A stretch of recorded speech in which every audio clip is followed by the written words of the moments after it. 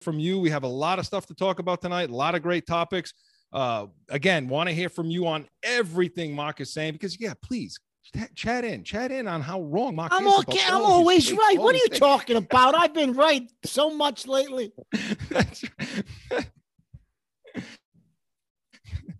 That's right. In the week, we were so hell-bent on getting as much as we could in. Ended the show, didn't thank the sponsors. So,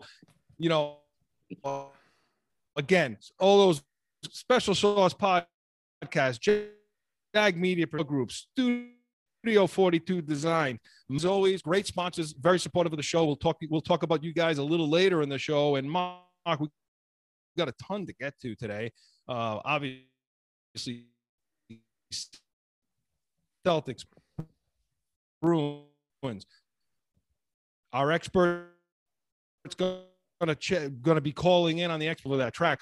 And we're going to, of course, talk about the Patriots, as always, and some interesting news that has come out of the Bay Area. But, Mark, to start off tonight, it sort of seems like a broken record every week. When we talk about this, sometimes I look at my notes, coming in, my show notes, and I say, were these from last week? Or, I mean, it's because it's the same thing with this team. Okay. Only now the new twist with them this week is they go and use that 17 of the $28 million the player trade exemption, not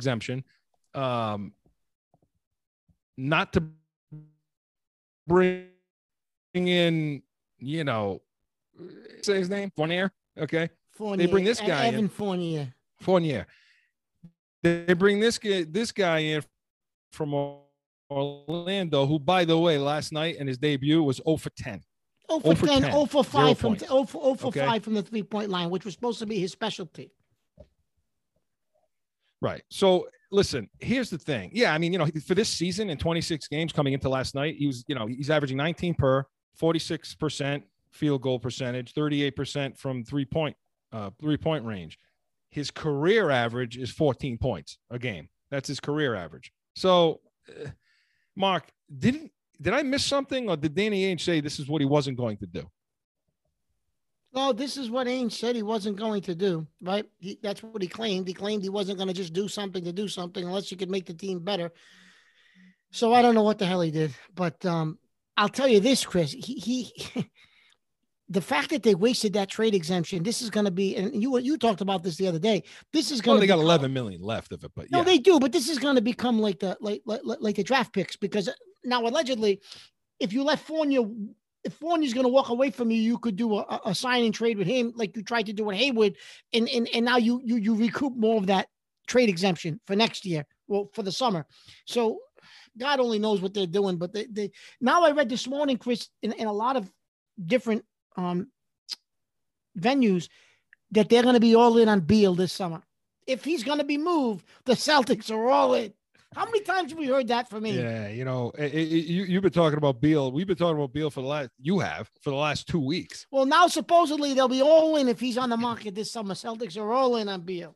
I'll tell you what, Joe. I think people are listening to us more and more every week. I think that the so-called experts are they're stealing my thoughts, Chris. My brain.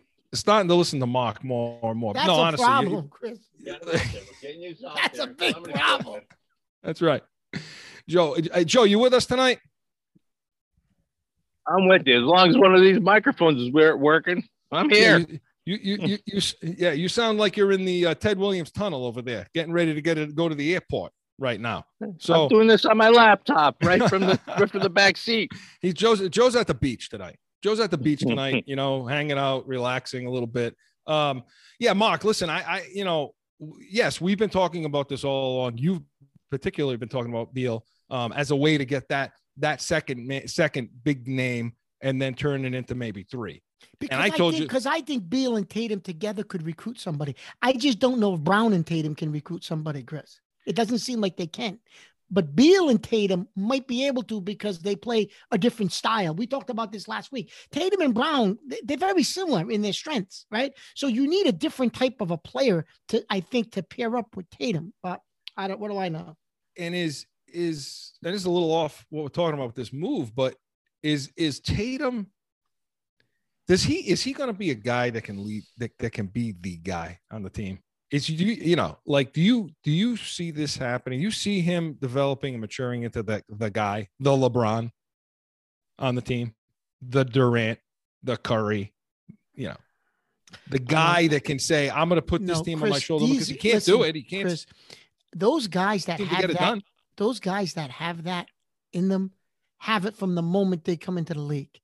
Those guys had that from when they walked into the league.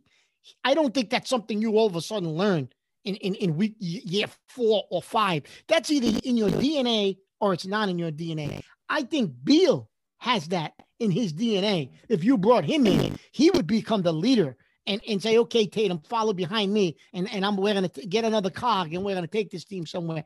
That I think could happen. In my opinion, I don't think Tatum has that in him. And I don't necessarily know Brown does either.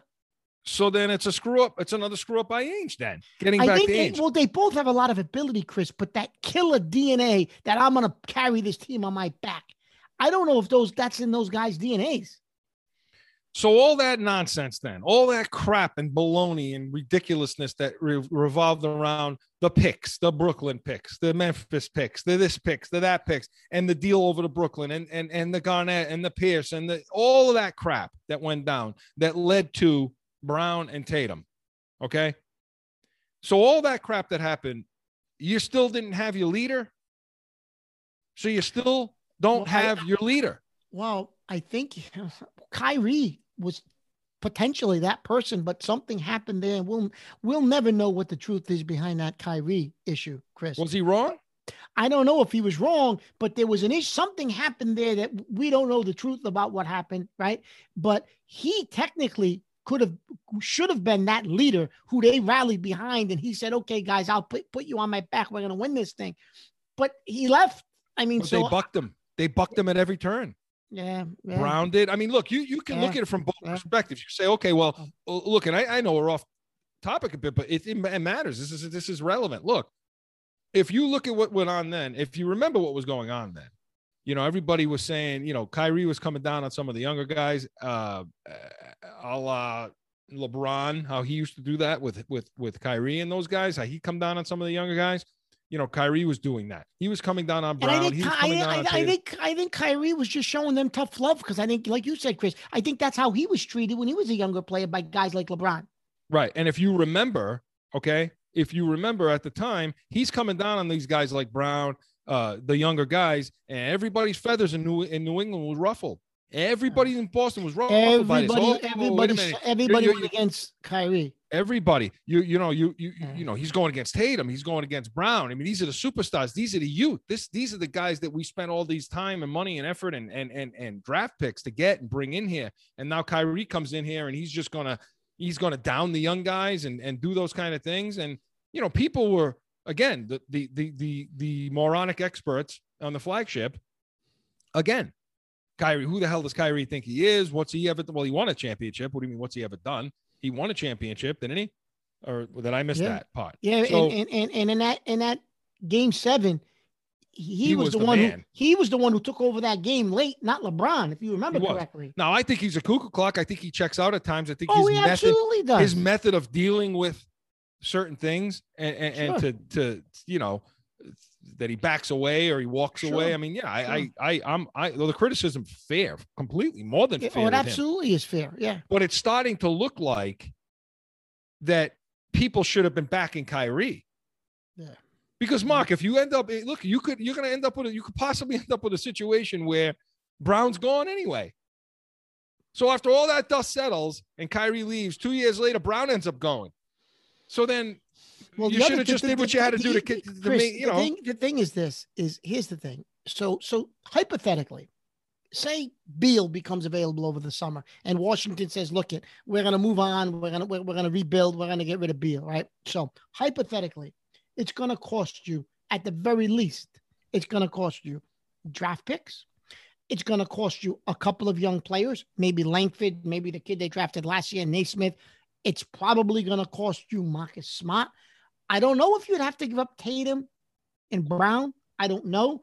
But if they ask for Brown in the deal with picks and some young guys, I think you probably have to seriously consider it.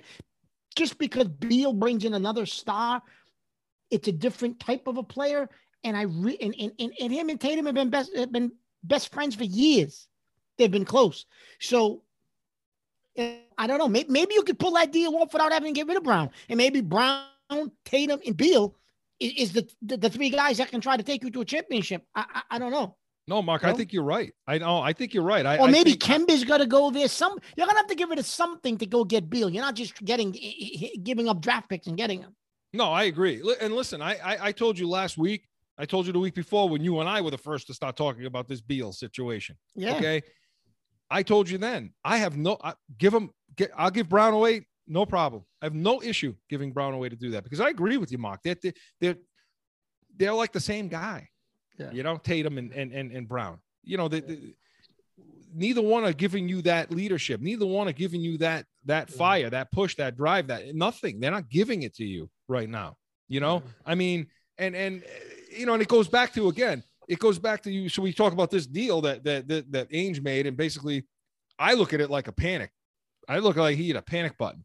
You know, things are not going well. The morale is bad, because I think he even said something like that too. We said, you know, the morale on the team isn't so good. It's you know, that sort of thing. So, and then he goes and makes this move. They win 2 in a row. Supposedly, Chris, he was in. We could have very easily got Gordon. We had the collateral to get Gordon, and Ainge wanted to lowball them. Well, they got an offer from Denver. They said, screw you. They traded him. They didn't even go back to Ainge with a counter offer because Ainge was playing his typical games. And I think people are getting sick of his games. Listen, make a legitimate offer, and then we can discuss it. Don't bullshit around and lowball us. Yeah, that nothing pisses me off more than that, you know. And you're right, you lowball yourself right out of the deal, right out of the and that's what he did with the Gordon deal. And now you end up with this guy. Yeah, Gordon. You could have ended up with Gordon, and maybe you ended up with Fournier too. I don't know, but you definitely would have had Gordon, and he screwed that up. Well, look, I mean, people say, well, you know, the morale is bad. This sparked it. Look, if you're Jason Tatum and you need something like this, you know, we talked about this last week. You need something like this in order to spark you, to pick you up, to get Chris, you going. But Chris, they won 2 games in a row against garbage teams. Garbage. Oklahoma City. You couldn't name 2 guys on Oklahoma City. No, I know. So who did you beat? Last night you played a team that's decent. They're a playoff team, bottom of the lower end playoff team. They're fighting for the 8th spot in the West. They're coming in and beat you. I mean, come on. No? Well, look, and the residual to this now is, so you make a move like this, and now you have to shed the cat. You have to shed salary now. Yes. So now Tice becomes a which I know you didn't. I know you didn't like that. No, I didn't like it because I didn't like it because he's a guy that was giving you production. You know, he's a guy that played with heart. He's a guy that played hard. Well, the counter to that is it allows Williams to get more minutes. It does, but the question, but okay. So if that's, because that's going to be the next question I said. Oh, is then all right, Mark, is Williams ready now? Is he ready for this role to be the starter? And well, the only thing I could say is this, Chris, Tristan Thompson's a slug. He's just a slug. Yeah. You know? That Christian Thompson's a 1-year contract. I think it's only a 1-year contract. He won't be back next year. But Williams, Chris, this is make or break for him. He's got about 25, 26 games left.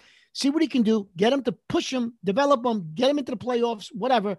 But he's somebody who could become a cog. He's not going to be the 3rd guy, but maybe he's that complimentary solid fourth guy. And if you bring in a Beal, and now you've got something to work with here. Yeah. You know, you need a guy like Williams if you're going to win a championship. He's an athlete. He can go up and down the court. He can play defense. He can block shots. And his offensive game is developing. I mean, he's got the potential. And the way this league is structured now, the way the game is played, he fits what this league is. It's just he needs more seasoning and to see he's progressed every year he's been with us. He could be a Perk, you know. He definitely could be, and that's what you need from him. And listen, no way am I saying he's where Perk is yet. Before Perk gets pissed off at me, that's the last guy I want angry at me, man. You know, we should reach out to Perk. Perk would come on with this. You know, Perk's a great guy. Let me tell you, Perk's a great guy. Perk would come on if we reached out to him. You know what I like about Joe. You know what we can do? Yeah, get Perkins out. You know, the what I like about Perk is he's real. You don't talk about the real deal, New England feel. That's Perk's real. He's the real deal. That guy's going to tell you what he thinks. And you know what? Sometimes it isn't going to be too popular. But I love the way No, he doesn't care. I like the way he and Scallop approach things over there. You know what I mean? But look, I'm with you. I've been wanting Williams to kick up into the starting job to get to. But you just think they should have kept. Well, the other guy around. Yeah. It pisses me off that you have to. It pisses me off that you make these. It appears to be a knee-jerk reaction or knee-jerk move, and now you have to shed some capital. You have to do. And then Chris, what made it even more? Ironic. It had nothing to do with the trade. Don't get me wrong. But he misses the 3-pointer to win the game at the buzzer the night before, and then the next day he's traded. He's traded, right? Like it looks like that's the reason for it. It had nothing to do with the trade at all. No, of course but not. It was funny, right? That he missed that shot, you know? Yeah, listen, he's one of the guys on the team, Tice, that plays hard. He played hard every single night. He gave you everything he had. He was diving on the floor. You know, and they talk about, well, okay, you make this move. The morale was bad. It was good for 2 games. You know, they needed a little spark. Hey, Mark, look, you want to be a max player. You want to be a top 5, top 10 guy. And you, by the way, you named 14 guys. I tried my best to play the other side of it with you on those 14 guys. But let's face it, Mark, I couldn't. There's not a hell of a lot I can argue with those 14 names. Maybe one or two you could, Chris, but they're still not in the top 10. No. Right. So even if they're in the top 14, they're not in the top 10. So you're right, Chris. If you want to be a max guy, which means you should be top 10 ball players if you want to be max guys. And you know. But again, it goes back to what I said before too, though, Mark. It goes back to the whole original point too that we made 2 weeks ago, and that is, if you need to do all of this to boost morale, I mean, like I said, you're trying to make your team better. Fine. I mean, Brooklyn continues to make their team better, but you want to do these things. You want to make your team better. I understand. Brooklyn added another guy, Aldridge. I mean, really? Come on. If you're doing these things to create a spark, then I got to look to Steven. I got to look to the head coach of this team, man. And your Ainge's death grip on this guy, keeping him there in the NBA. We're coaching. We chronicled that last week. The coaching, you know, like these guys move 5 years, 4 years, 5 years, and they're gone. It's rotating. He's almost not a decade. He's 8 years now. I mean, if their morale isn't there, Ainge loves him. Yeah, if your morale isn't there, if your push isn't there, if the 2 superstars you supposedly have don't have that kind of drive, then you got to get rid of the goddamn coach, Mark.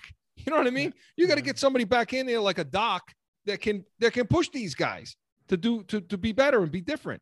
So again, like I said, this move to me was a panic move. You used up $17 million out of a $28 million exemption. And I'm not really sure what the hell you get back. And by the way, the guy that they seem to be wanting to protect and not go away from is Smart. Yeah. What the hell did you see last night? I mean, I had to go back again and look at it again, you know, because this is the guy that you're trying to, you know, protect and make sure you don't move and change. And Joe, I don't know what the hell's the matter with the feed, man. You got to clean up that feed on YouTube, pal, you know, but Mark, they protected this Marcus Smart.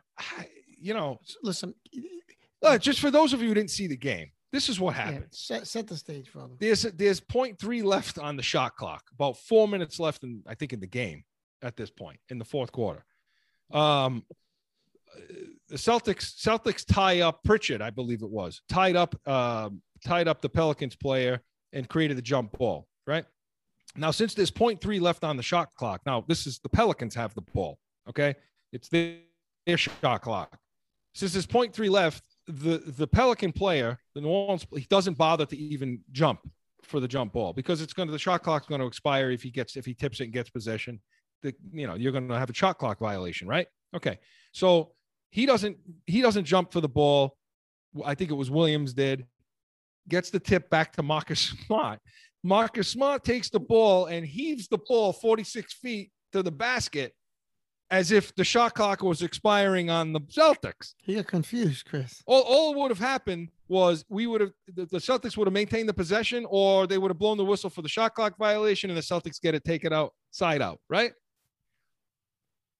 Where's the head?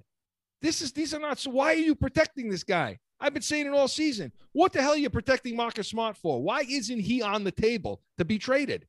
Why? Do you know?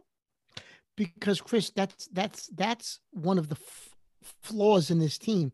They have nobody with balls in this team. For whatever he's worth, Chris, whether he's a head case, whatever, he does have something that no one else in this team seems to have. Tatum doesn't seem to have it. Brown don't seem to have it. Don't get me wrong. I would trade Marcus Smart in a minute. But the reason I think he sticks around is because Ainge, listen, when Ainge was a player, Chris, Ainge had balls. Maybe he was fighting with Ralph Sampson. He was going, right? Ainge was a gritty guy as a player. We have nobody like that on the roster except for Smart. So I think Ainge is reluctant to get rid of him because you want to talk about a soft team.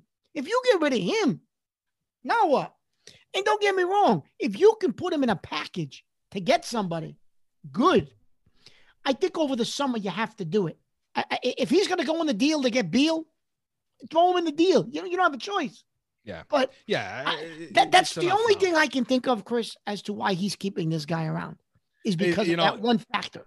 Ainge's face keeps getting worse and worse and worse through this entire thing because he's protecting guys he shouldn't. And the guys that he's building this team around, it's getting to the point where you're starting to look at it and saying, these guys may not be the guys, And if it takes a complimentary guy to come in to be the leader of this team, if these guys aren't the guys, you're done for 10 years. Then you really screwed up. Yeah, you really, really screwed up.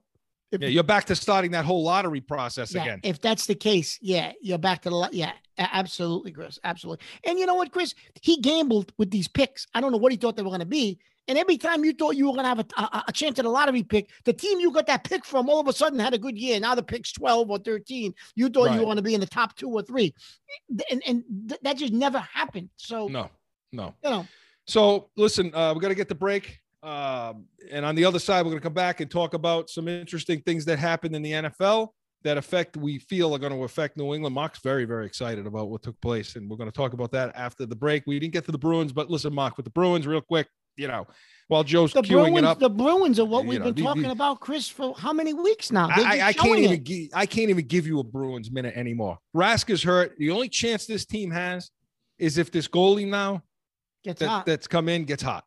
That's it. This goalie gets hot. That's coming in. But Chris, that's where they're going to get goal production from. The lines they lost 1-0. The lines outside that. Listen, the first line has been ice cold. After that, what do you got? No one's doing anything. And we talked about that, Chris. Yep, we were wrong about Coyle. Krejci's on his last leg. The Brusque is forget it. He's invisible. Bjork isn't doing anything. It's just happening, Chris, sooner than we thought it was going to happen. I said, and you agreed. This is typical Bruins. Will it happen again? Well, now it's happening sooner. Yeah. They lost 4 or 5 to New Jersey, who sucks. Okay. They lost, New Jersey sucks. All 4 to the Islanders? Yeah. They can't score against Jersey. It's another blanking by that goalie that Jersey, they've been like he's Brodeur. Yeah. Look, the Bruins, sorry, everybody out there, just ride out the season. And this team is going to get dismantled now. I mean, they'll keep their core. They'll keep their young core. And unfortunately, Chris, they don't have enough of a young core, so they may actually have to go into a little bit of a rebuild when this veteran core group goes. Yeah, which is scary. Like you say, they'll hover in the playoff race, but that's not saying much. No. Okay, when we come back, we're going to talk Patriots. We're going to talk about NFL and some funny things that happened and some things we're really, really excited about. More Corso and Catone right after this. It's that time again for a timeout for a message from one of our sponsors. No one ever thinks they will be in the need of a criminal or traffic lawyer, but things happen. Corso Law Group is Arizona's leading criminal and traffic law firm. Their 20-plus years experience and attention to detail has helped thousands of people all across this great country who found themselves in a situation in Arizona. So whether it's a traffic ticket or if you need reduced DUI or more serious issues, call or go online to CorsoLawGroup.com and talk with these expert attorneys who I know will help you. Corso Law Group.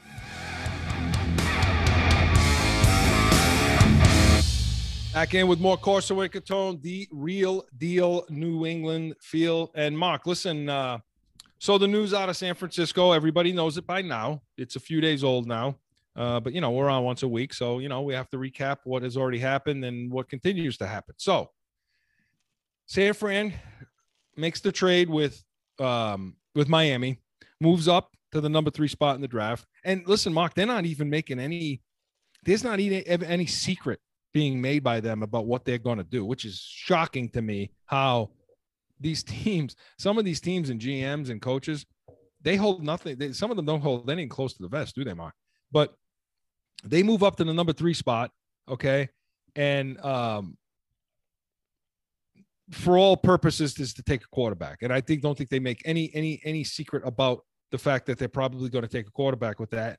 Mark and I are going to talk about now who we think that'll be for Frisco. Could it be, Trey Lance? Could it be Wilson? I think it's be one of those two guys.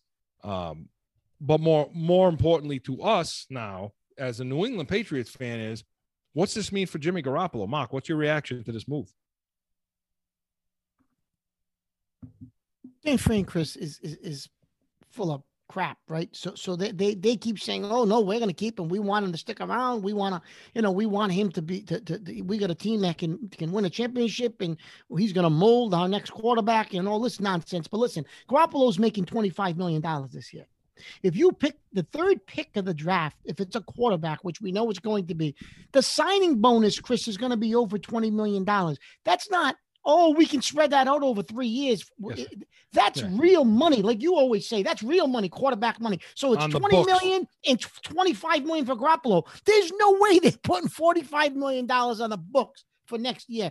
I don't care how much Lynch and Shanahan, they're full of garbage. This is all posturing to try to get themselves the best deal they can get for Jimmy G. They can't keep $45 million in the books. It's impossible. Yeah. He's as full of shit as his old man was. Yeah. Yeah. He is. You know what I mean? Chris, like you say it all the time, quarterback money is real money because you're guaranteeing a lot of it. So it's on the books. There's no way they're guaranteeing $45 million when they were struggling to get cap money to re-sign some of their guys. They can't afford the $45 million on the books for 2 quarterbacks. They can't. No. And like you say, that's the truth. Because you're right. You're talking about almost $50 million because Garoppolo is going to get what? 24 million? 24. Now, all Garoppolo's guaranteed money is gone. Okay. No, it is, but his salary this year. But his salary is $24 million. Yeah. So you're going to pay that plus like you just said, yeah, that's $50 million. It's almost $50 million on the book for 2 quarterbacks. It's not happening. Where, put it this way, is Trevor Lawrence going to start week 1? Probably. They got nobody else over there. Is Zach Wilson going to start week 1 for the Jets? I would say. Yeah, I would say so, right? Yeah, I would say so. Yeah. Then what the hell would make anybody think that Trey Lance or Mac Jones is going to start week 1 for the San Francisco 49ers? Now, I will say this, because when it comes down to who are they going to take, and I know this is a New England show, don't think they're going to, so everybody, so Mike Lombardi said that, he knows Shanahan pretty well. He said, anybody who don't think he's taking Mac Jones, you don't know Shanahan and you don't know his offense. Yeah, he's taking Mac Jones. Which I don't know if I believe that, Chris. Yeah, let me tell you something. If you watch the 2 pro days, no, they had 2 pro days today. Ohio State and Alabama. Mac Jones looked like a JV quarterback in his pro day compared to Fields made every throw on the field he made. Jones overthrew guys. Because he didn't have top 5 wide receivers chasing the ball down for him. Right. Exactly. I don't know how good Jones is, Chris. I'm going to put it out there. I watched that pro day today when I got home from work. I don't know how good Jones is. He had NFL receivers chasing the ball down in an NFL offensive line. Yeah. Well, that's been the knock. I'm going to be honest with you. That's been the one thing that I've told you about Mac Jones, shifting gears to the Patriots, about, well, if he's at 15, do you take him? And I kept telling you, well, look, if you like him that much, then you take him at 15. I like Mac Jones because I like his intelligence. Now, the knock on him, as you and I both said all along, is the one thing you can look at him and criticize him about is there was nobody ever within 10 yards of Smith or Waddle. No. And he had loads of protection because he's playing behind NFL. Oh, and by the way, talent. He had a 1st round draft pick running back too to hand turn around and give the ball to on top exactly. of it all. Look, think about it like this. You have 1, 2, 3, 4, 5. And if you include yourself as a quarterback, 6 guys in the Alabama offense that are going to go in the 1st round. Am I overstating that? No, you're not. And by the way, Chris, the wide receivers 3 and 4 will be first round draft picks next year. Right.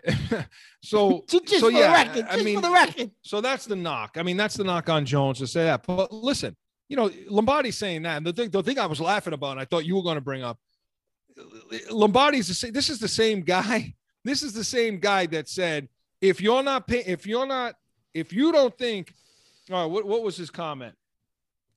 If you can't see that N'Keal Harry can make every single catch on the field, he can run every single route, then you're just not paying attention, he said. That's what Lombardi had to say about N'Keal Harry before what was Belichick he? What kind of bourbon was he drinking? So, you know, I get it. I have respect for Lombardi, but, you know, obviously that take was wrong. And with the Mac Jones thing, look, I also heard a lot of people say Trey Lance fits what Shanahan likes to do. The only reason, Chris, I say I'm not sure about Lance is because it's a project. It's a project, and I don't think they can keep Garoppolo. So I think you need a quarterback, like you said, Chris, that you can plug in week 1. I don't know if Lance is a week 1 quarterback. Jones, yeah, probably. Fields, yeah, probably. Lance. Well, would that be okay? Well, so then if taking Lance, would that be an indication that they say, well, you know what, then we're hanging on to Garoppolo then for the year? But I don't think financially they can, Chris.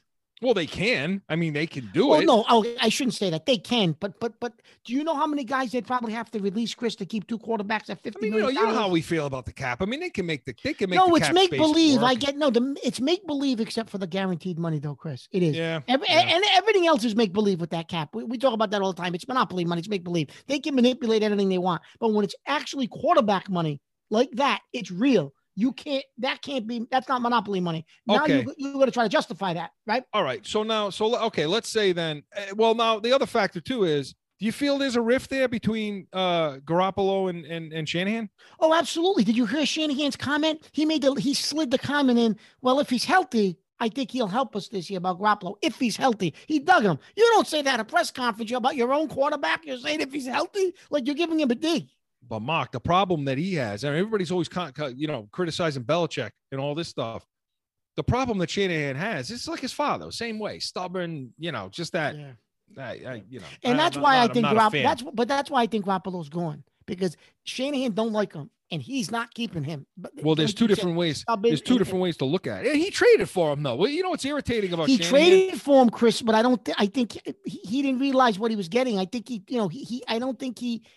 something happened between the 2 of them, and I just think that relationship is over. It's gone. It's done. Yeah, I think he didn't get back off. I think he didn't come back from the ankle injury as quick as Shanahan thought he should have. He didn't. And that's what did it. And nothing pisses coaches off more than that kind of stuff. But here's the thing. No, remember I love the Belichick. Remember the Parcells comment with Terry Glenn? She's doing okay. She's doing okay. Remember the crazy? Wow. I'll talk about. He couldn't get away with that now. Imagine you should have got away with it then. No, but he did. But here's the thing, Mark. Okay, when you're talking about Garoppolo, Shanahan, that relationship, the other problem too that Shanahan has is the optics in his own locker room. We keep talking about Belichick and his optics in his locker room. How is Shanahan coming across? You had Kittle. Their best player offensively is Kittle. Do we agree? Oh, absolutely. Okay. You got Kittle coming out and saying, Jimmy's my quarterback. He's my quarter. He's the guy I want to play with. Okay, so now what are you going to do? So you have 1 or 2 things happening. And to me, this is the reason why he's gone. He's not going to play another snap for San Fran. Because here's the issue you have. You draft a quarterback 3rd in the draft, ownership and everybody else is demand. They're going to demand this guy get on, you get on the field and play, right? So, and even Chris, even if you say, okay, even if they keep Jimmy, right? Okay, so you keep Garoppolo. It's week 3. He throws 3 picks. You lose. Now what? Right. And now you have this problem in the locker room. Yeah. What are you doing? Because now you got guys that are in Jimmy's in Garoppolo's camp in corner, like Kittle, guys like that. And now you got this rookie quarterback that you're going to now put on the field. Listen, no veterans like rookie quarterbacks. None of them. No team I've ever been on in my life has ever liked a rookie quarterback coming in because they think they're arrogant, cocky. They haven't paid their dues. It's just how it's seen. Okay. And you're going to have that problem in the locker room. And you know what's going to happen because somebody's going to be aching and pushing for that kid, whether it be Lance, Mac Jones, or whatever, to get on that field. So yeah, and the problem is you can't even wait until. It's not like you can even say, well, we'll wait until the draft to see who they draft Chris, and see if they move Garoppolo. They're gonna have to do it before. No, well, they're either going to do it before or they're going to do it immediately after. Yeah, he ain't surviving.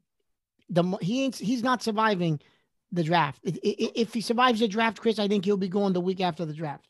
Yeah. But I think he'll go before the draft. Like you said, Chris, it might be draft night. Maybe draft night, they make the move and they pick up like some extra picks because, you're going to want extra capital for the draft, right? So maybe because I remember when we picked up Randy Moss, the trade happened the night of the draft.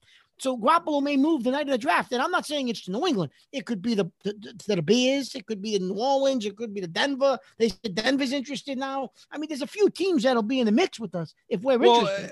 Well, so now here's that. Let's talk about that because the other question now is who's in control over there? Because, Garoppolo's got the no trade clause now. I feel like has a lot of control of what's going on over there. Sure he does. He's got the no trade clause. So if they decide to want to bring him to a team that doesn't, that he's just not happy with, he's just say no. That's it. So, he'll move to the team I think he wants to move to. But to me, the teams that are on the table, okay, are Chicago, Washington, Carolina, New Orleans, and New England. Yeah. So out of those 5 teams, Mark, what makes sense? Well, I mean, just from a football standpoint, from a football standpoint, Chris, obviously I think New Orleans would make sense because he's a quarterback's coach, but I don't think they're going to spend $25 million or $24 million on Garoppolo. I guess you could restructure his deal. If you brought him in, you could extend him a couple of years and play around with the money, okay, I guess. But I honestly, Chris, think Peyton likes this kid, Jameis Winston. I think he's going to make him. And I told you this yesterday when you and I were talking last night. I think this kid Winston could be an all-pro with Peyton. I really do. Well, because you paid him now. I mean, you have him in your house, and now what are you going to do? You're going to bring. You still got the kid Hill, right? So you're going to bring Garoppolo. Hill. I like Hill. You're going to bring Garoppolo in now, and now you're just going to make a mess of your quarterback room. Yeah, I don't think New Orleans is where he'll. It's not like Winston's psyche is really, really, that poor bastard. And you got to figure Chris he'd want to go back to Chicago because, like you said, he's from that area, right? So to me, I look at it Chicago would probably fit, right? The New Orleans thing, I like the combination of Garoppolo and Peyton, but I don't think it works because of what they've already done. So to me, I would take Washington and Carolina off the table simply because I think Garoppolo. Unless New England and Chicago, unless New England and Chicago are not even interested at all, then I would say, then those two would be available. And Washington has brought in some receivers, Chris. Right. So I understand that, but Washington fit-wise, receiver-wise would be okay. They got a good tight end. They got a great defense. But I have to think, Chris, it would be Chicago or New England. But like you said, unless they're not interested, listen. I find that hard to believe. Listen. Everything Belichick has said about this guy and how much whenever Belichick reaps praise on somebody, typically, if he ever gets an opportunity to bring that guy in, he takes him back. If he could ever get Garoppolo, I just find it hard to believe if the price is right. He's not going to overpay for him, but if the price is right, I just don't see how he doesn't bring him back. No, see, I think he would overpay for him. All right, maybe you may be right. I think he. I'm not saying I would. So Chris, I think. So let me ask you this: so would you give up the 15th pick in the draft for him? Well, I'll answer that in a second. But here's what I'll say: ending that thought about Belichick, he went out of his way in 2017. Went out of his way to make everybody know that this was a tough decision. That San Fran's getting a guy. What kind of guy they're getting. That's what I'm saying. He went out of his way. Yes. To make sure everybody knew that. So now if the opportunity presents itself to bring him back, when he was your next guy, he was his hand-picked next guy to take Brady's spot, and Kraft got involved. If they say, give us a second-round pick, you're not going to trade for him? I find it hard to believe. I think Belichick will do it. I do. I think he's going to end up. Mark, you've said it. And listen, everybody give Mark props on this. Give him on the chat. Give him everywhere else because, Mark, you've said it for forever. This guy's going to end up back on this team again. I remember in 17. I remember when they let him go in 17, you said to me, He's going to end up back on this team again. I know he is. And lo and behold, we're getting close to that point. Now you ask about the cost. You ask me, would you give up the 15th pick in the draft for him? No. Absolutely not. No, and I don't think Belichick wouldn't do that either. How old is Garoppolo, Chris? 29. Okay, so what is his window? What do you think he has? If say he stays healthy, and that's a big if. Obviously, it's a big if, right? He doesn't have a lot of football miles on him. You brought that up yesterday. So he's healthy. He doesn't get, he doesn't have a lot of football miles. Can he give you 6 years? 6 to 8. If all those things are equal out what you're saying right now. Okay, so with the way the game is played today. Yeah, okay, so if you can get 6 to 8 years out of him, what is that worth? It's not worth it. Listen, I'm saying no to 15 because it's not necessary. It shouldn't even be a discussion on the table because the 15th pick of the draft isn't necessary for. How about a 2022 first round pick? Conceivably, if you do what you think you can do with all these guys you brought in, if it's a 30th pick of the draft, do you do that? No. Okay. All right. No, I'll do it for a second though. Okay. Would you do it for a second in Gilmore? No, I do it for a second and another pick. Okay. All right. I do it for a second and another pick. That's what I would. I would do it for a second and another pick right now, simply because there's still an unknown there too with Garoppolo. Yeah, not to mention that the market isn't going to require more than that. And listen, Chris, I think a lot of the league looks at him as a systems guy. He fit New England's system. He went to San Fran. He did have a little bit of success. He's been injured. To your point, Chris, what is the market for this guy? No one's going out there offering 3 first-round picks like Chicago did for Wilson. No. So So now, Mark, and we got to get to break, and on the other side, we're going to continue with this Chris, discussion. One final thought on this, though. Today, Wiggins, the guy used to be the tight end for New England. Remember Andrew Wiggins? Yeah. He said when Garoppolo was here, the guys in the locker room, some guys that he talked to, when he said he won't mention names, questioned his toughness and questioned whether or not he could really be the next guy because they thought he was soft. Well, yeah, Mark, there's no secret about that. And he claims that came out of the locker room. Now, I don't know if those guys are still on the team or not that said that when he was here in 17. I don't know. There's no secret about that. I mean, everybody quit Belichick. It pissed Belichick off too that he didn't come back from that ankle. That he had to go back. That he left that. He had that 4 game. He had that 4 game window that Brady was suspended for. Yeah. That he could show his thing, and he went and got hurt. And I think that really pissed Belichick off a little bit because I think that was Belichick's chance and time to say, "This is our guy now. We're going to just like he did when Bledsoe went down." Right. And Garoppolo didn't afford him that opportunity to do that because of the injury so his toughness was questioned then, which is again why I feel like you don't come. He shouldn't even be sniffing a first round pick. But the question now too is, New England's coming out and saying, and we're going to go to break on this, but New England's coming out and saying they have no interest, or there's reports that they have no interest in Garoppolo. Chris, Mark, I find on the other side, there's no way posturing, or is that New England's real take? And if that is just posturing, or if that is New England's real take, then what's the landscape like for Garoppolo, and is it really going to be Cam Newton? We'll talk about that and more on the other side.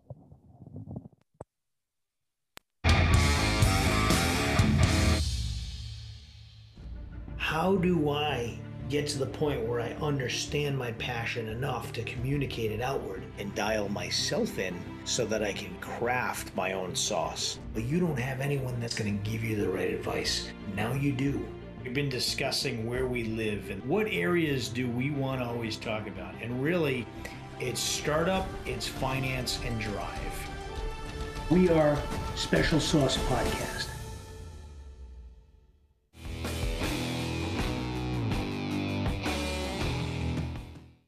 Back in with more Corso and Catone and Mark. On the front side of that, we were talking about, this whole Garoppolo thing. And, are the Patriots, are they posturing at this point? Are they posturing just by saying, hey, we have no interest basically in Garoppolo. We're good, with what we have right now, or whatever they're saying. Mark, it would be shocking to me if Belichick is not interested in this guy to get him back in there. What do you think? Chris, like you just mentioned it in the last segment, the praise that he put on this man on his way out the door in 17, he wanted to let you know how much he thought of him and the fact that it wasn't his decision to make that deal. Okay. So now all of a sudden you got a chance to bring him back for maybe say a second round pick or a second and a fifth or something, whatever, right? Something reasonable. And he chooses not to do it because he's got Cam Newton. There's no way, Chris.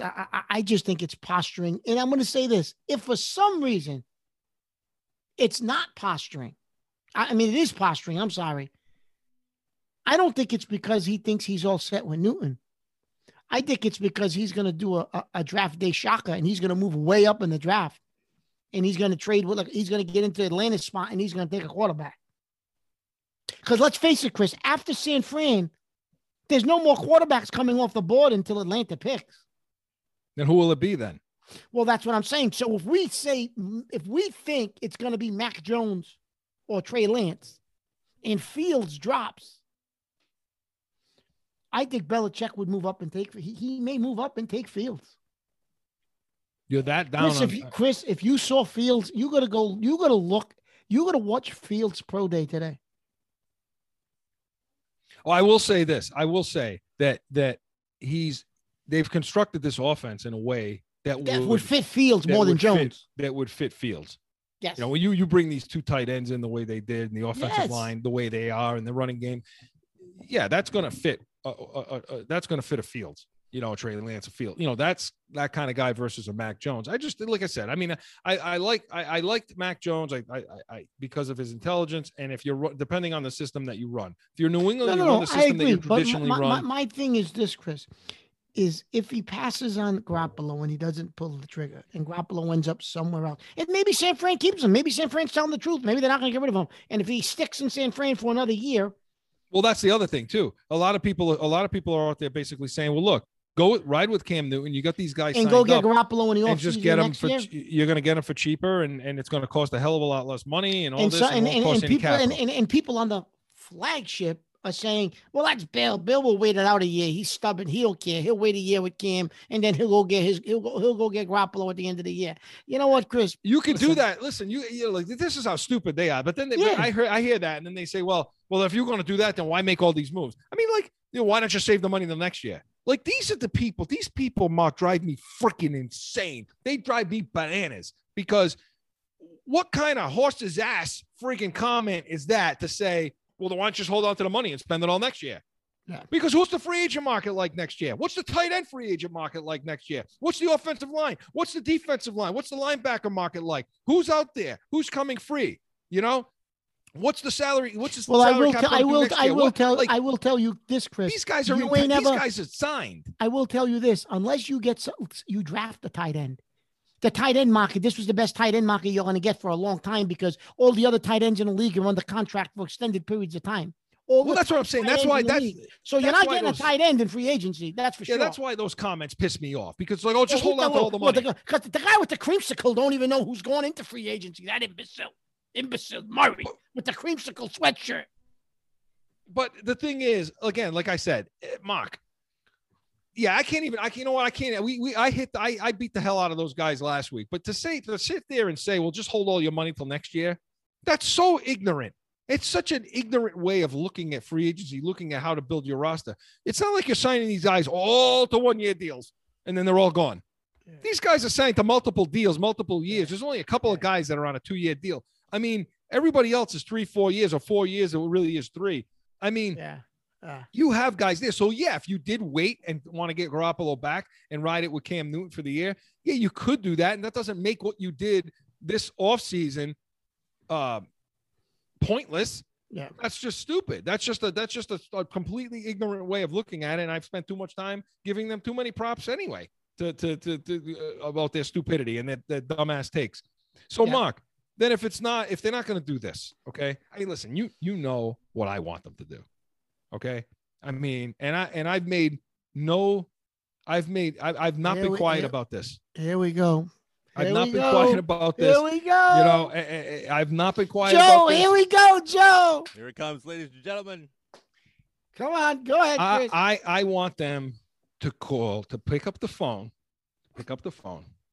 Nick, listen, Nick, it's Bill. Listen, Nick, it's Bill.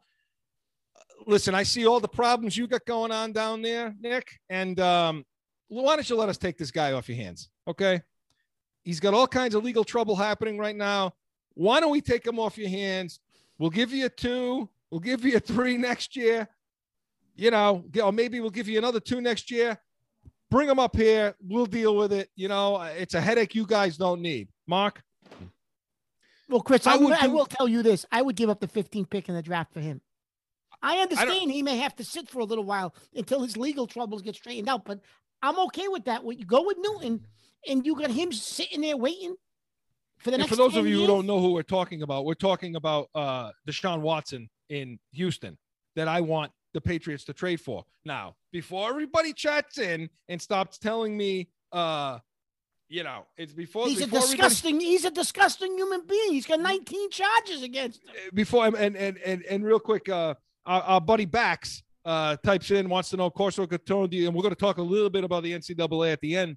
Bax, but wants to know, do we think Gonzaga can actually be beaten this year? I don't know. They're up 20 points right now, Mark. No. I don't know. I picked against them, but no. Bax, I think Illinois is supposed to beat them, right? Oh, shut up. Do I think they can be beaten? No, I don't think they're going to be beaten. Listen, college basketball is all about matchups, and they've got Illinois caught a team that that was the one team they didn't want to probably have to face. They faced them, they lost to them. It's all about styles and matchups. It's not like the NBA. It's different. College is different. And if you watch the college game, there's only maybe 1 or 2 teams that could have given Gonzaga a game. They've been knocked out. Gonzaga is going to roll to this championship, I think. Bax, do you know what we call what Mark just did in this industry? We call it backpedaling. It ain't backpedaling. I'm telling you. I'm educating you about college basketball. You don't watch it, Chris. Yeah. That's called backpedal. That's what you picked the one team. You're a front runner. You picked the one team. The entire country picked. They're still there. Okay, they're still there. I also like UCLA. There. They're still hanging around. They're gonna get this smacked in the face tonight. Look. All I know is look over your back shoulder. How gorgeous are those red jerseys of the Blackhawks? Here we go. We're gonna get into that again. Once again, you're getting off track, and then you're gonna get us off track, and we're gonna go over, and Joe's gonna get pissed off again at us. So and then I'm gonna forget the sponsors again. Okay, that's what's gonna happen. So, listen, look, all I can say, and plenty of other teams do this. Okay, where you bring a guy in, you say, look, everything that happened before he got here. Yeah. Okay, that's your out. Mark, look, I'm not condoning. Chris, here's my thing. If it was 1 or 2 or 3, 19 people have come forward now, I just don't know if anybody's going to touch that. This kid, I don't know if even the teams that I think that were in the hunt trying to get him, I don't know if anybody will touch him now. But to your point, though, now you could probably swoop in and get him.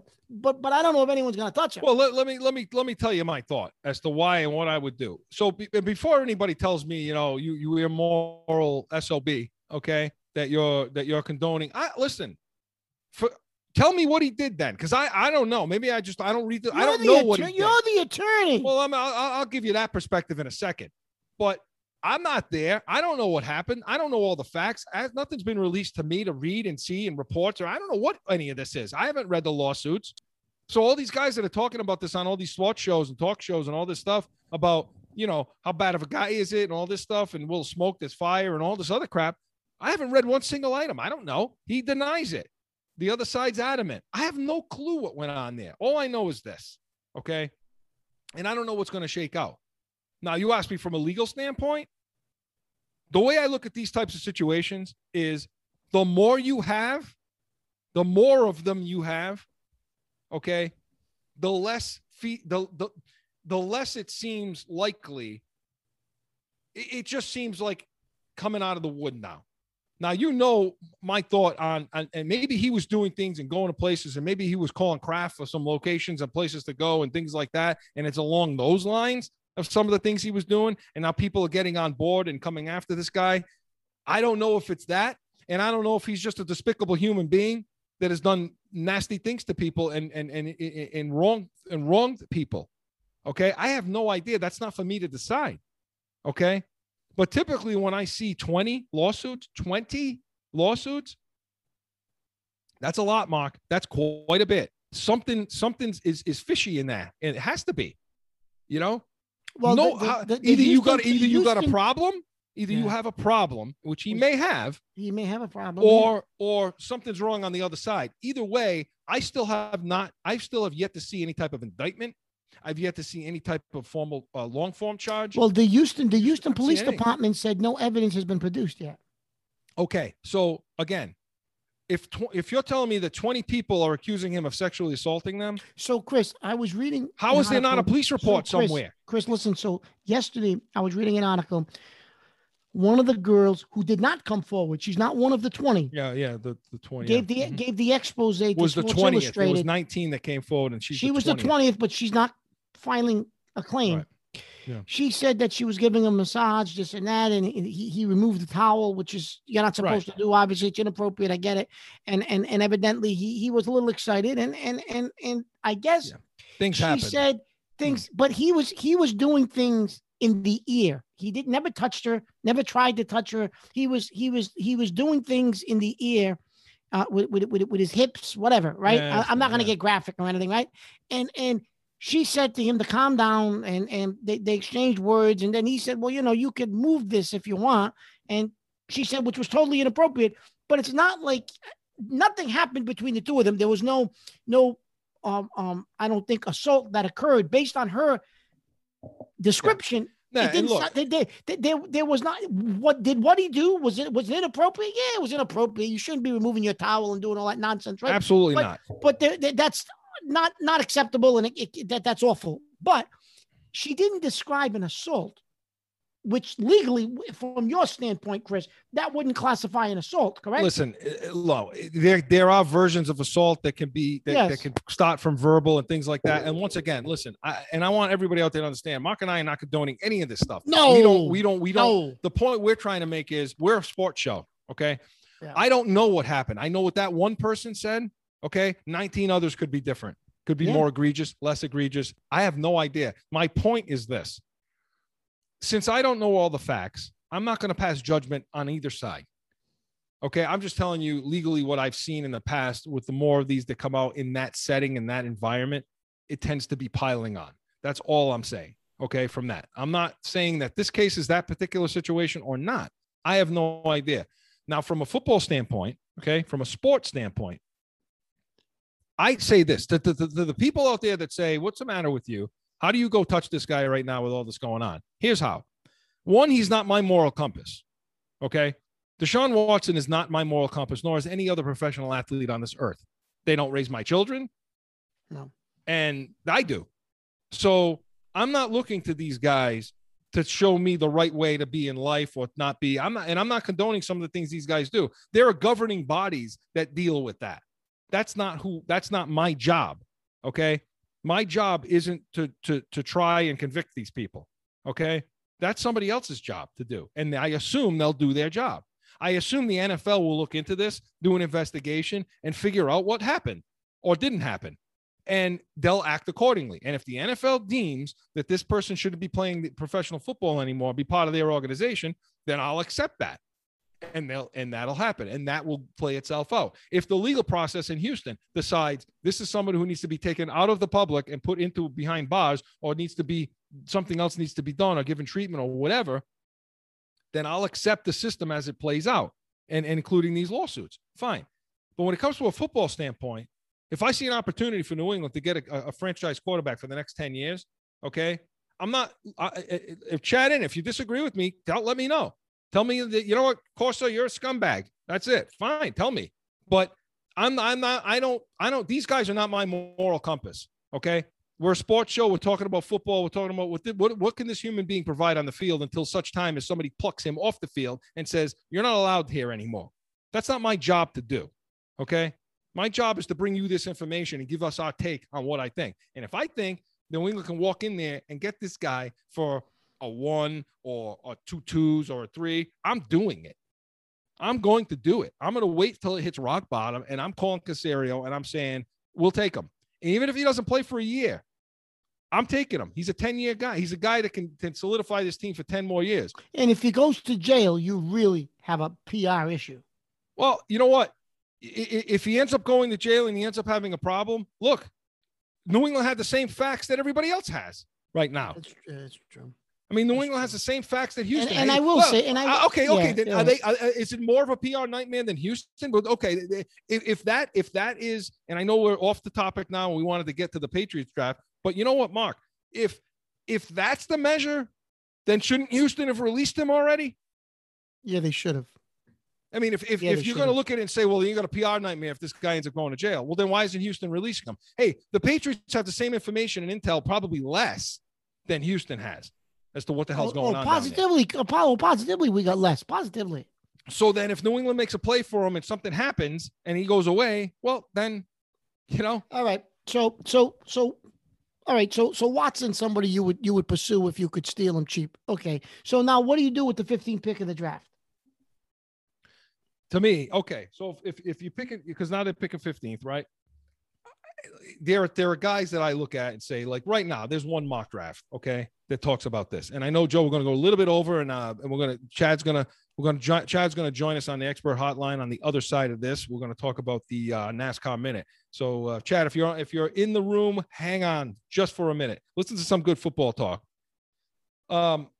This mock draft, there are a million of them all over the place. But look, it's Lawrence, it's Zach Wilson, it's Trey Lance to the 49ers, it's Kyle Pitts, it's the offensive tackle from Oregon, okay, yep, going to Cincinnati. It's Chase, the wide receiver, who I like Smith better, but anyway, it's the LSU going to Miami. Then you got Detroit. Now in this mock draft, Parsons ends up with Detroit at number 7. Yep. And I think there are some mock drafts that have him going in the 20s somewhere because of his any off-field issues. But that's one guy to highlight. Just hold him in place for a minute. Parsons. Then Justin Fields, Slater, the offensive tackle out of Northwestern, Surtain. Yep. Every time I think of Pat Surtain, think of the other Mark. We're too old. You think of the father. Yeah, we're getting old, kid. That Alabama corner. Then you got Mac Jones. Okay, via trade, for the Giants, Chicago takes Mac Jones. Then you got the Eagles taking Horn, the Chargers taking Smith. What do we take? Tucker, the offensive line, and then here comes New England at 15, and they take Waddle. Okay, and I'd be thrilled if Waddle fell in our lap. Thrilled. The 3 guys that I really am looking at right now, okay, are Smith, Waddle, and Parsons. Okay, those are the 3 guys that I feel. Smith is never dropping the 15, Chris. Well, listen, they got him in this mock. They got him dropping. They have him going 13. Okay, so it's close. Chris, listen. So if the 5 quarterbacks are going to go, right, and everybody says Pitts is going, and that offensive lineman is going. So you got 7 guys, Chris, that are going to go pretty much guaranteed top 10. You got those 7 guys in every draft I've seen. Those 7 guys, the 5 quarterbacks. Pitts, Surtain. Pitts, the offensive lineman, and Chase. I'm sorry, Chase. Those 8 guys are guaranteed to go in the top 10. Guaranteed. Right. So there's only so many spots left, Chris. Somebody's going to fall in your lap, whether it's Waddle, whether it's Parsons. Somebody's dropping in your lap. Fields. I don't think Fields is going to go. They got him going to Carolina. They got him going to Carolina 8. That's what I'm saying. The quarterbacks are going to go. So, okay. So if all the quarterbacks go and the Oregon, what is it? Is it Sewell? Yeah. And if you get Garoppolo, who cares if the quarterback? Yeah, every mock draft has that offensive tackle going in the top 10 too. Yeah. Every mock draft I've seen has that. But what's not clear is Parsons. Yeah. Mark, listen, I think that there's a possibility that Parsons is sitting there. The kid's a stud. Okay, so then before we go to break, what happens if you got one of those wide receivers you like and Parsons? Who do you take? Which ones again? Give me the names. If you've got, say, hypothetically, Waddle or Smith and Parsons. You take Smith. Okay. Smith all day. Okay. What about Waddle? Well, you look at it like this. Look at it this way. What about Waddle and Parsons? Well, because I think Smith is a better receiver. Look. I'm sorry. If it's just Waddle or Parsons. Yeah. See, that's a little tougher for me because here's why. I like Waddle's good. Given the situation with Harry and maybe Edelman not being there or getting released, Waddle's a true slot guy. He would make a lot of sense for them to take a true slot guy. Waddle can go to the outside too, Chris. He can do it, but he's going to be an interior. He's going to be a slot guy. It's hard for me to take anytime I'm looking at wide receiver versus linebacker in this game today. Usually the wide receivers should win out because it's much tougher to find. It's much tougher to find an all-pro wideout than it is a linebacker, But I'll tell you something else. This dude Parsons, he's fast, aggressive, tough. I mean, he chases quarterback. He can play in. He can play out. He can get sideline to sideline. He's everywhere. I don't think you could go wrong. If on draft day you and I doing our show and they go ahead and those two guys are on the board and they take Parsons over Waddle, I'm not going to throw something at the TV over that. No. But if Smith is there and Parsons is there and they don't take Smith, then I am going to throw something at the TV. Okay? Because I think this kid, I think Smith he's just dangerous. That dude's a dangerous playmaker. You know what I mean? Put it this way. If the Chargers get him at 13, this Herbert's going to be, you're going to play with Keenan Allen, Mike Williams, and now you're going to put Smith on that team. Yeah. Kansas City, look out in that division. Honestly, look out. Coming off the slump, coming off the Super Bowl loss. So yeah, Mark, I wanted to get to the draft order and a couple of other things. We didn't get a chance to. We got to get the break now. But yeah, Mark, I think you're right. I mean, if those guys are there on the board, that's who I would take. Absolutely, that's who I would take. And so for next week, Mark, we'll save the draft positions, okay? Because I do want to talk about who New England has in house now in their quarterback room, running back room, wide receiver, defensive back, and linebacker. Yeah, and we need to talk about that and who they should take and where. But at 15, yeah, Mark, those three guys are the guys I'm thinking about: Smith, Waddle, Parsons. And if none of those guys are there, you got to think about the quarterback. You have to, if you like a quarterback and you really like a quarterback in this draft, you have to think about it. Because if none of those three guys are there, Mark, that means then there should be a quarterback left then. Well, there will be. Yeah. If those three guys are all gone, there'll be a quarterback left. Absolutely. So, yeah. And on the other side, we want to get to our expert take on the NASCAR Minute on the other side. And Mark has a couple comments on the 17-game schedule. All that and more, Corso and Catone after this. It's that time again for a timeout for a message from one of our sponsors. No one ever thinks they will be in the need of a criminal or traffic lawyer, but things happen. Corso Law Group is Arizona's leading criminal and traffic law firm. Their 20-plus years experience and attention to detail has helped thousands of people all across this great country who found themselves in a situation in Arizona. So whether it's a traffic ticket or if you need reduced DUI or more serious issues, call or go online to CorsoLawGroup.com and talk with these expert attorneys who I know will help you. Corso Law Group.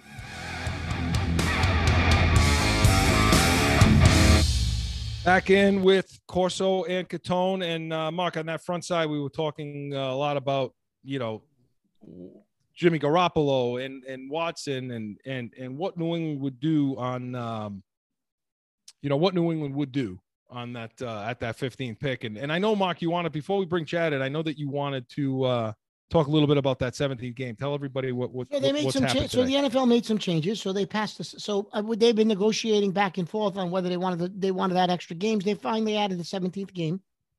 And what that'll do is that's going to extend the season by an extra week.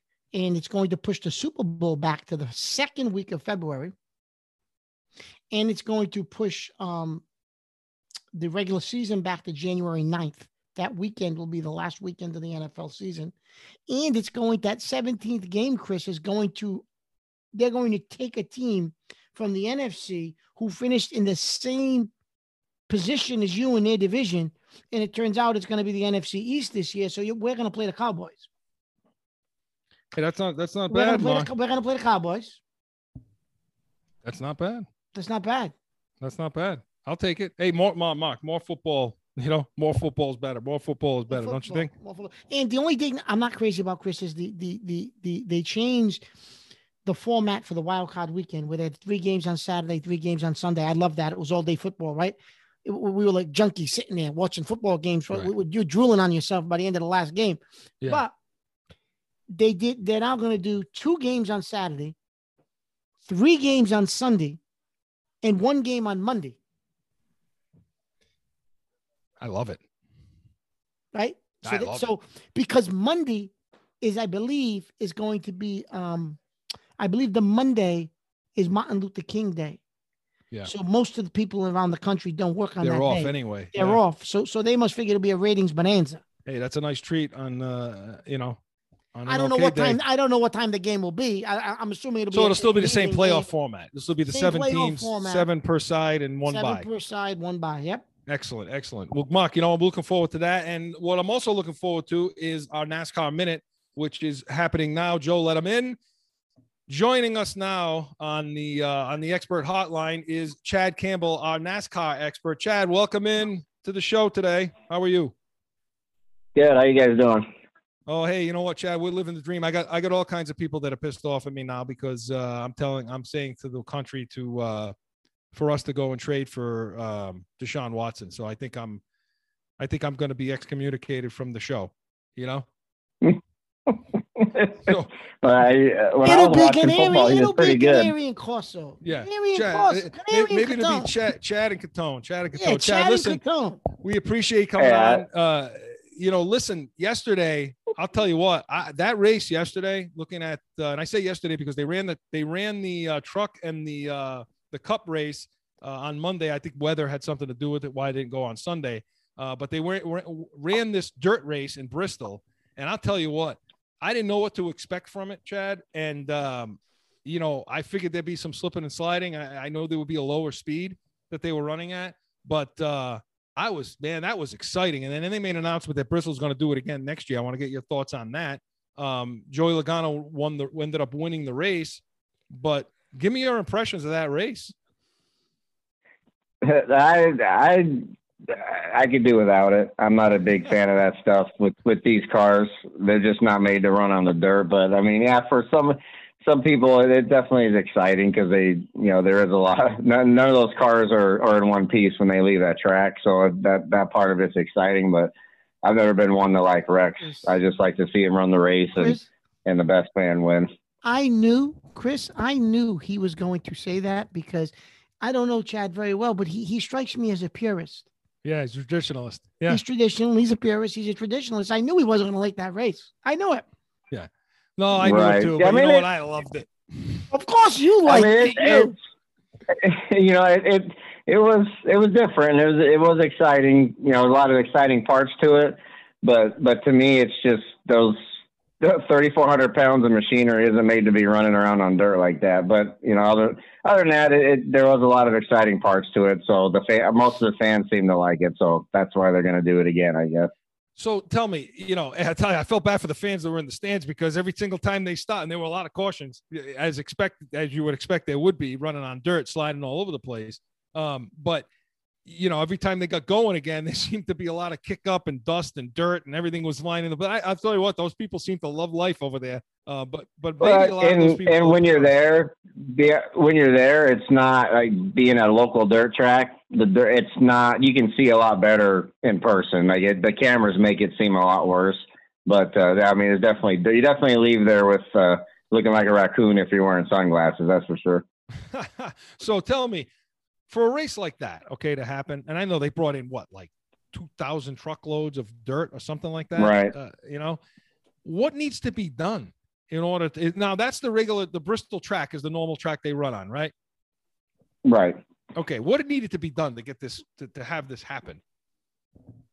Well, you know, like any place, you know, going back to days that, you know, working for the Diamondbacks there on the field, you know, they got to have a layer to protect the surface that they always use. So I guess they put 2 inches of sawdust to cover the track before they laid all the other stuff down. And from what they were saying, it looked like they used precise, you know, like GPS even. They used GPS on on the trucks to make sure they got the dirt exactly where they want it. I guess they said to within 5/100ths of an inch or something like that. So it's there's a lot of water. There's a lot of it. Like you saw some of that equipment they used to to get it ready to go with those big old metal spike type things that they're rolling around on there.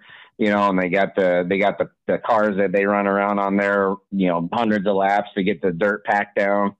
So yeah, it's a lot. I guess they said they started at 7:00 Sunday night once the rain stopped and worked all the way through until Monday morning. So, I mean, those guys got 10, 12 hours and straight just to get it back to where it needs to be. Yeah. Yeah, and Mark, there was the rain didn't help matters on Sunday either. That complicated things too. But so Chad, when we talk about a race like this, okay, because it was real popular. Everybody watched it. It was the speed difference. I mean, what are we talking about? First of all, what a normal speed at Bristol would be what? They'll run 14-second laps there, and these laps were over 20. I think they were around 21 seconds.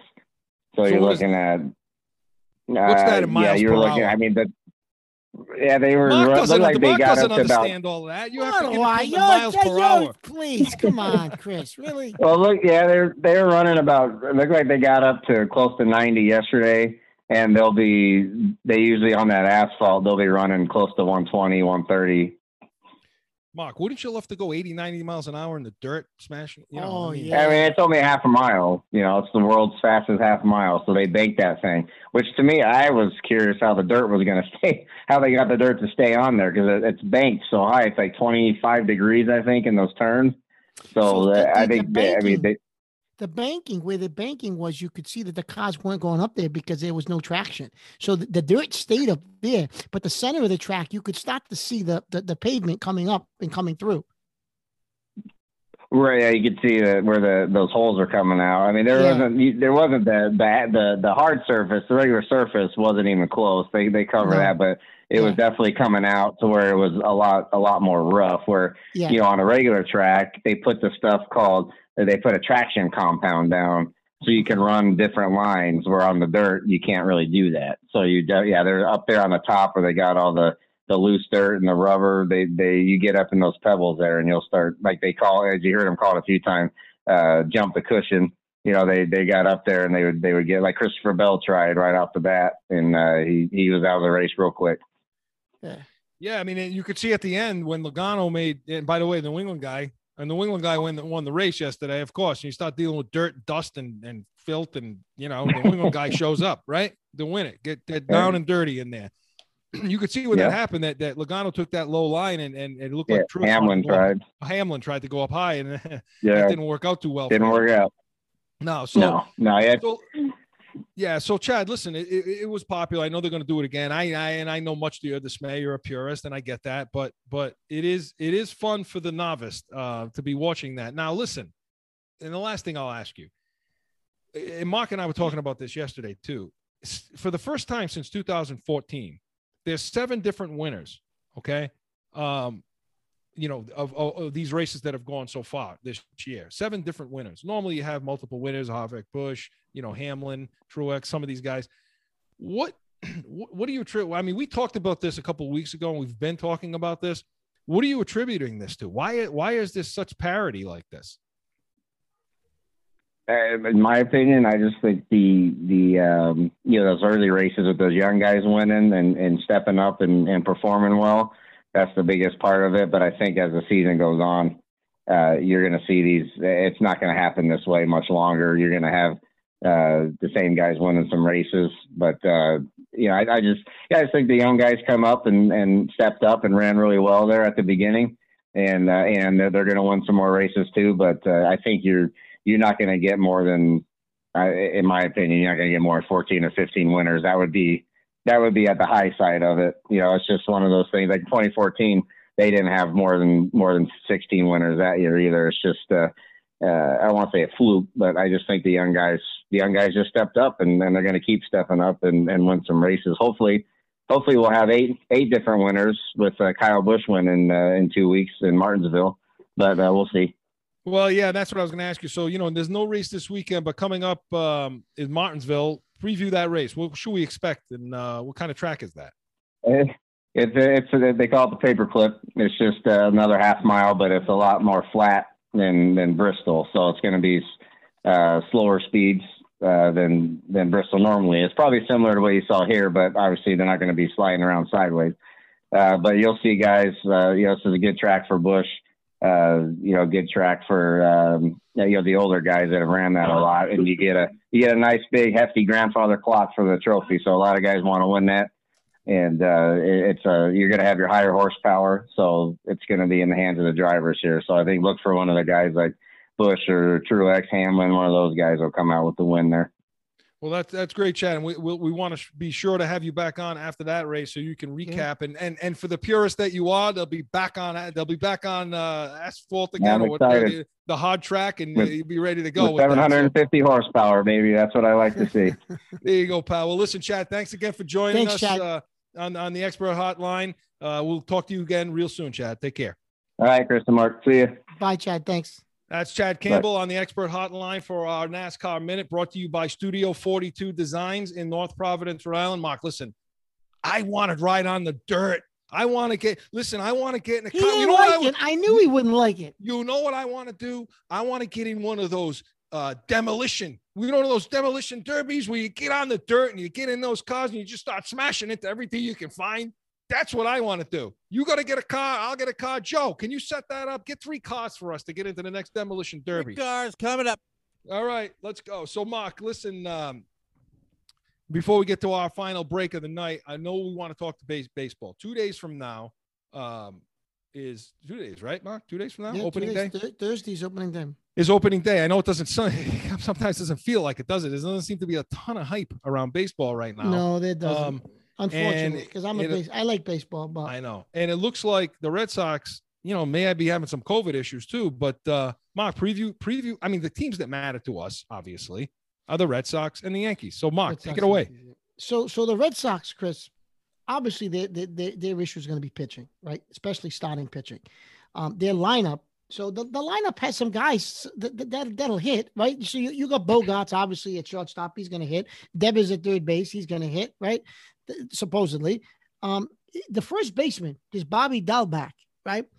He hit 5 home runs in spring training, 2 grand slams. He's a rookie. They're saying this kid could be a candidate for Rookie of the Year.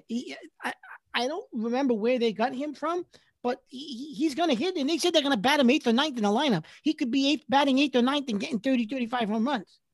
So that's going to be something definitely to watch with the Red Sox. Their outfield, Chris, I'm going to name 3 guys. Tell me if you Frenchie Cordero. They got from Kansas City.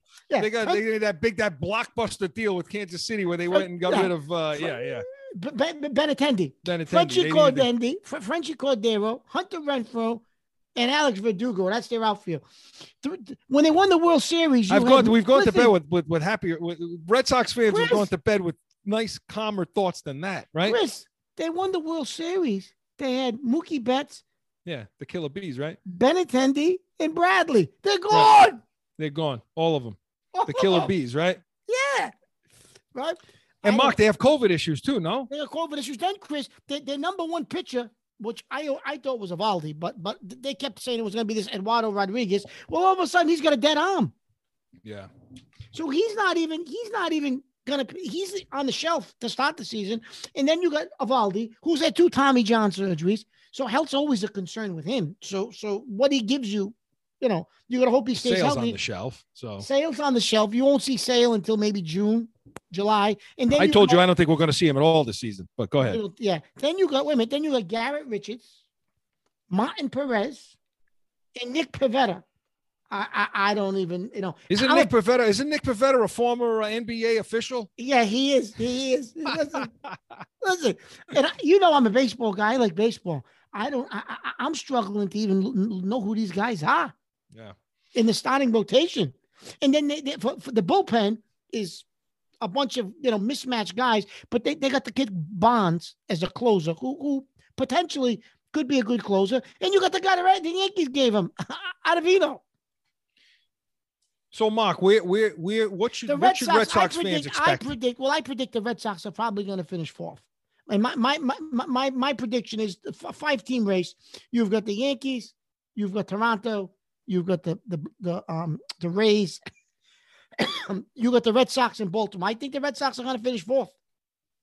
Okay. My prediction is they'll finish fourth in that division. I don't think they're good enough to beat, obviously, the Yankees. They're not good enough to beat Toronto. And I think Tampa Bay, even though Tampa Bay made some dumb decisions in the offseason, I still think they got enough to finish ahead of the Red Sox.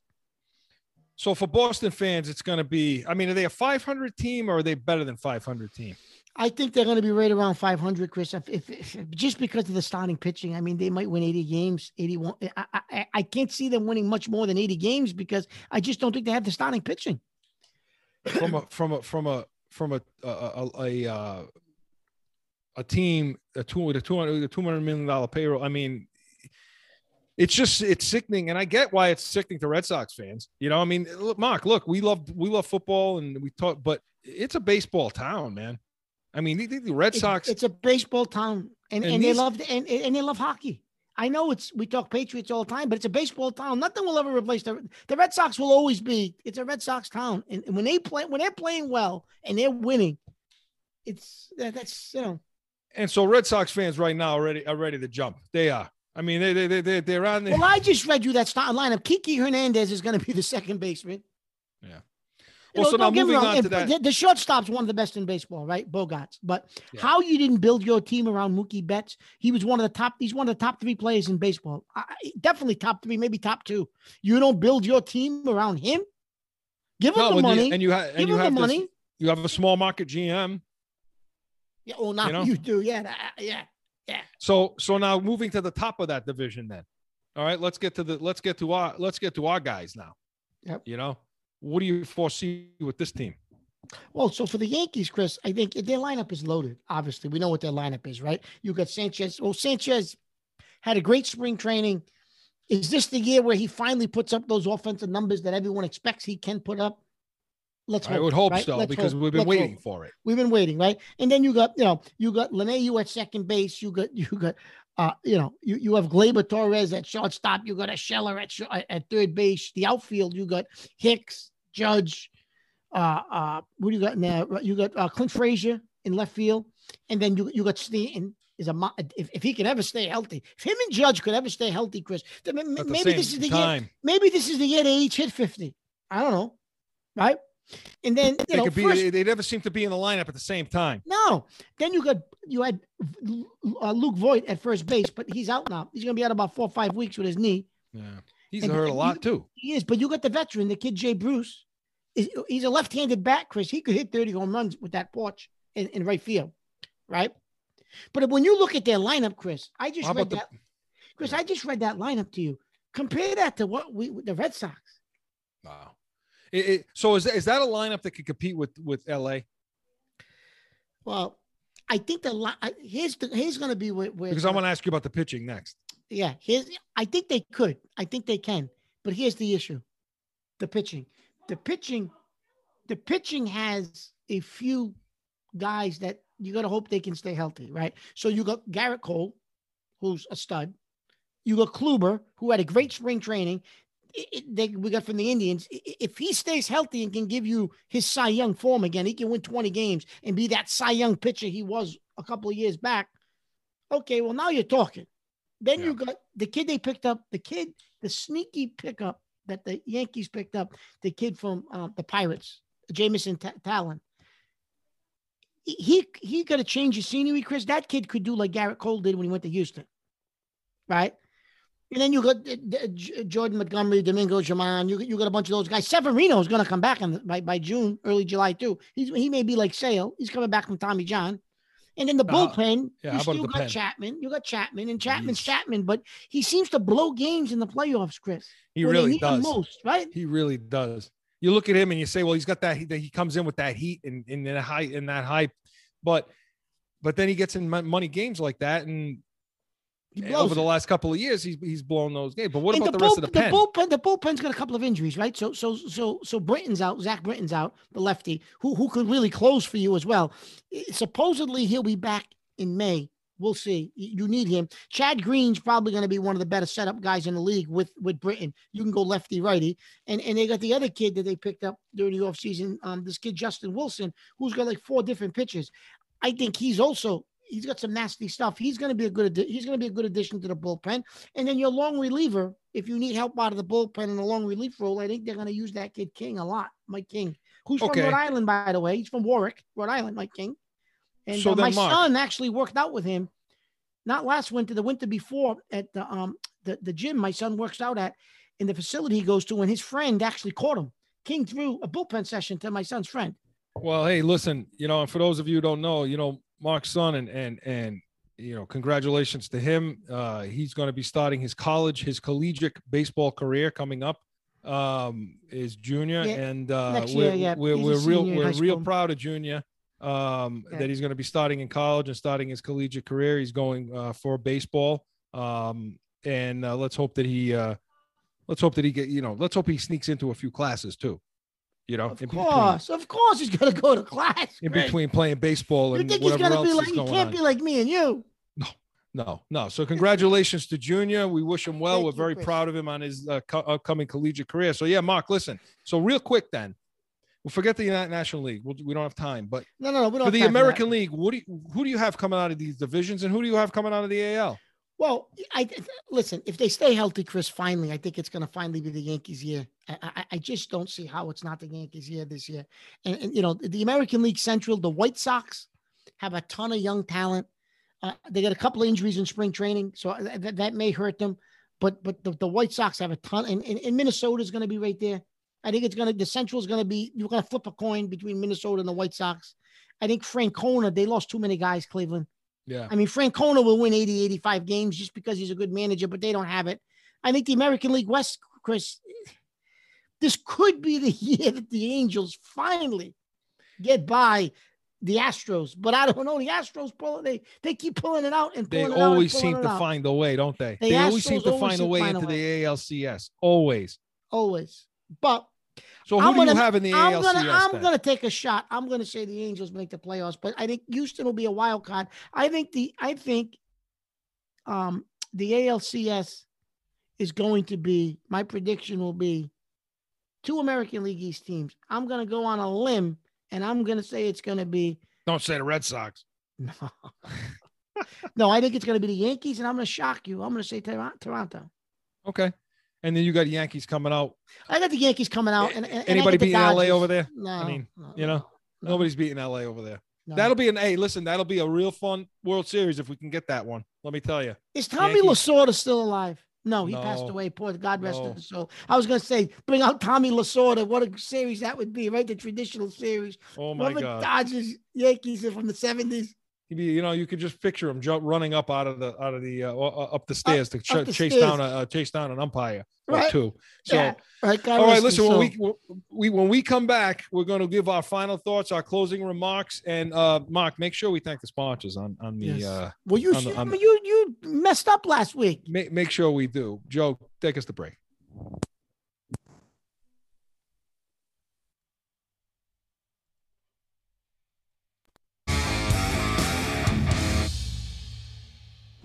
How do I get to the point where I understand my passion enough to communicate it outward and dial myself in so that I can craft my own sauce? But you don't have anyone that's going to give you the right advice. Now you do. We've been discussing where we live and what areas do we want to always talk about. And really, it's startup, it's finance, and drive. We are Special Sauce Podcast.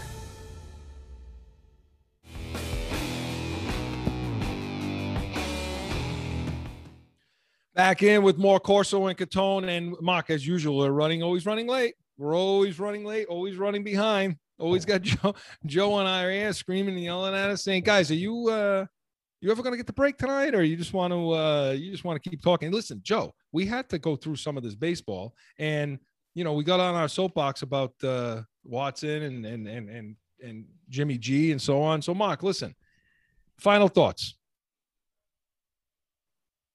Final thoughts. I think that I think the Patriots are going to make a move. in the draft. I think that they're going to move up in the draft. I do think. I think Jimmy G. Something's telling me, even though I think Belichick wants him, something's telling me San Francisco's going to hold on to him. And my final take is we're gonna shock people, and he's going to move up and take a quarterback in this draft. He's going to end up. Who? I think he's going to take Fields. Well, if you're going to give the shocker, give it Fields. He's going to end up with Fields. You're just saying that because you watched his pro day today. And I did. Oh, I loved this pro day today. I did. You're right. I loved it. So, all right. So you have them coming up and taking Fields. Well, if they listen, they're either taking Garoppolo, they're getting Garoppolo, or they're moving up to take a quarterback, Chris. They're not drafted. They're not going to sit in the 15th position is my take. If they don't get Garoppolo, they are not sitting at 15. I'm going to tell you that right now. Yeah. For me, Mark, my final thought of the day is Illinois is not going to win the national championship. Oh, come on. Really, Chris? Oh, come on. No. Listen, my final take from today and from what I've seen over the last couple of weeks is, unfortunately, I think, the Celtics and the Bruins, and I think the writing's on the wall for these teams. They are who they are. They're average teams. They're mediocre right now at best. They don't seem to have the proper leadership. Speaking of the Celtics right now, they don't seem to have the proper leadership, and I can't figure out whether or not it's the coach that isn't properly leading this team, it's the GM, or if it's their money players. And I'm sorry, but Jason Tatum, you're a money player now, okay? Anytime you make a Subway commercial, you're a money player, okay? You shouldn't need guys to come in to prop you up. You shouldn't need motivation to go in and perform night in and night out and be the best player on the court. You shouldn't need 3 quarters you shouldn't need 3 quarters to have a great fourth quarter of mediocrity. You need to carry your team. You need to pick up the pace, and you're not getting it done. And if you got to bring in a guy like Beal to be the leader, then Ainge has made a mistake. He's made 2 mistakes then, 2 major mistakes, and maybe 3 if you consider Kyrie. So, yeah, Chris, next week, you know what I want to explore, and I know we're going to get to our sponsors. That's my reminder. It is what you brought up about what you brought up this week about your LeBron James theory. We're going to talk about that. We're going to talk about that next week more. I'm telling you, you get a guy like Beal in, then why LeBron's part owner of the Fenway Group now?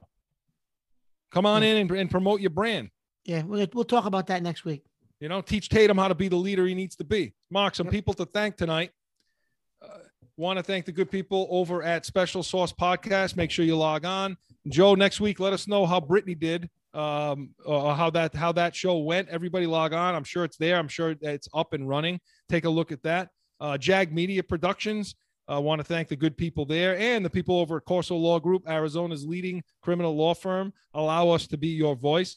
Studio 42 Designs in North Providence, Rhode Island, and Mountain View Home Watch Security, Scottsdale's leading private home security firm. And as always, we want to thank our producer, director, Joe Guarneri. Joe, as always, thank you for all the things you do for us, trying to make us look good, even though we're not. So thank you for everything and all the work you put in. Join us next week. We'll be on 8 p.m. Eastern. Join Corso and Catone. Again, Joe will have us up. He'll have the show up on YouTube all week long for you to listen to. Please make sure you subscribe, hit the thumbs up button, but join us next week. We're going to get into so many more of those topics that Mark talked about, some of the things we didn't get into today. Want to talk about the Patriots and coming up, their upcoming draft, and who we think the expanded draft, what it's going to look like for most of these teams, at least for the first round. We're going to talk about that and a lot more. Everybody enjoy opening day is Thursday. Baseball is still the national pastime, so tune in, watch it, enjoy it. For Mark Catone, Joe Guarneri, I'm Chris Corso. So long, everyone.